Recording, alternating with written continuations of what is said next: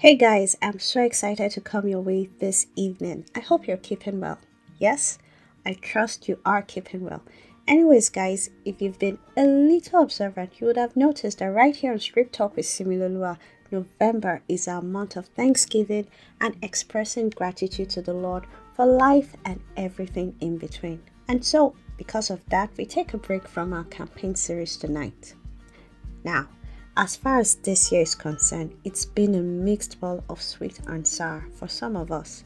From promotion to loss, to deliverance, to failures, and to miracles, we've had a roller coaster of a year. And to be honest with you, it can be very easy to be blurred by negative events that happened in the course of the year. But regardless, there are many things to still be thankful for. If only we choose to defeat our emotions and reach for hope. Tonight, we discuss some benefits of gratitude and why we need to start now. But before then, please click the share button, give me a gif, and I'll be right back. Do you know that waking up thankful determines how your day will go most times? In fact, all of the times. But you see, we often neglect this silent tool of happiness and well-being because we normalize and get entitled to these here and there gifts and blessings. Many times we fail to think about gratitude. Well, until, say, we catch a cold, or perhaps signs and symptoms of COVID, and you remember breathing easy is so priceless. Other times, all it takes is just to misplace our car keys or get shut out of our homes before we remember what great privilege it is to have a roof over our heads or the privilege to move from one place to the other with ease.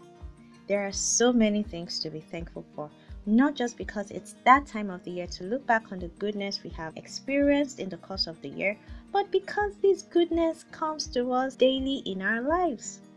Now, as someone who worries a lot, I do understand how easy it is to get carried away by the thoughts of what is wrong, what is not working, what could be better, and all of that. But understand this, gratitude is a deliberate action to focus on the goodness you have and be thankful for it.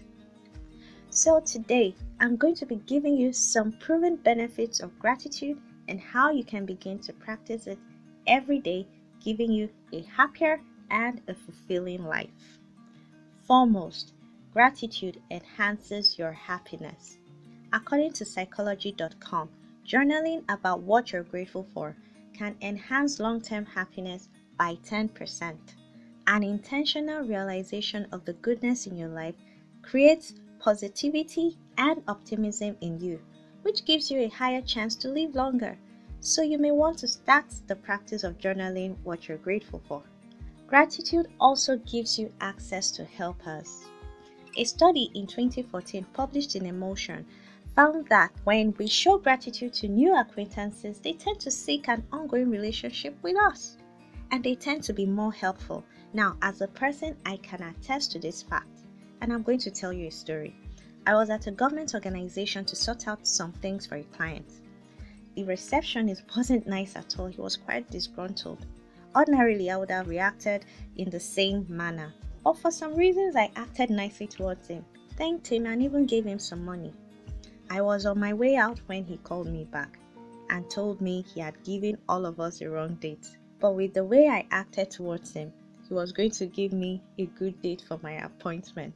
Now, the flip side of this gratitude point that we're talking about is that some people can be so grateful for what you did for them, it comes back in torrents of good harvest for you.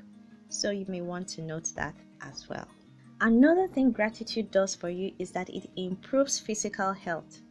In an article published in Personality and Individual Differences, it was stated that grateful people are more likely to take care of their health. Why? The reason is not far-fetched, because they are grateful for life and they want to live longer. So they are mindful of what they eat, they exercise, and they do the general routine checkups, which greatly facilitates longevity. Gratitude also improves your psychological health. Now, a grateful person is a content person. And this greatly reduces toxic emotions like envy, resentment, frustration. And you know, if you have experienced genuine peace before, you will intentionally seek to practice gratitude. Which, by the way, leads me to my next point. Grateful people sleep better. A study has shown that people who keep gratitude journals slept 30 minutes more per night on the average and woke up better and more refreshed. That's because of the positive thoughts that comes from genuine gratitude. Okay, so I'm mindful to state here before people say, no, if you don't sleep, if you wake up early, that is when you're hardworking and all of those things. Let's clarify it here. It's not really about sleeping as much as it is about waking up refreshed and reinvigorated for the day. So note. You see, a lot of unpleasant things in our lives and mind can reduce or be mitigated if we can practice genuine gratitude.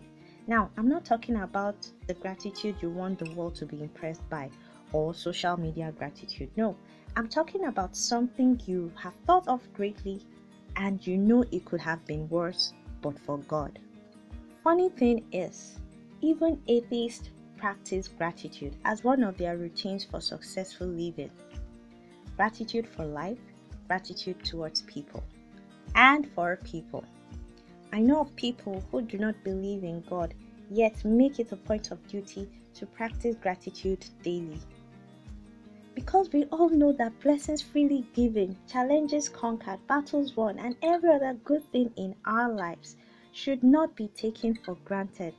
So no matter how successful or secured we are, none of us is guaranteed tomorrow. Because we can't pay for it, neither can we work for it, except God supports it. It is very important you make gratitude a culture henceforth. In your eating, drinking, give thanks. In your going out and your coming in, give thanks.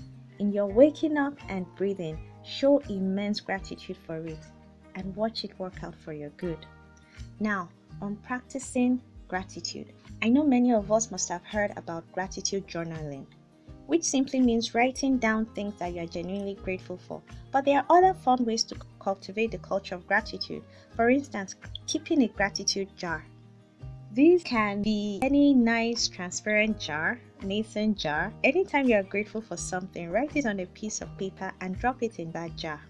At the end of the year, or even whenever you're feeling low, pick up your jar of gratitude, read up on things you're thankful for. You will see it creates the benefits we have talked about today.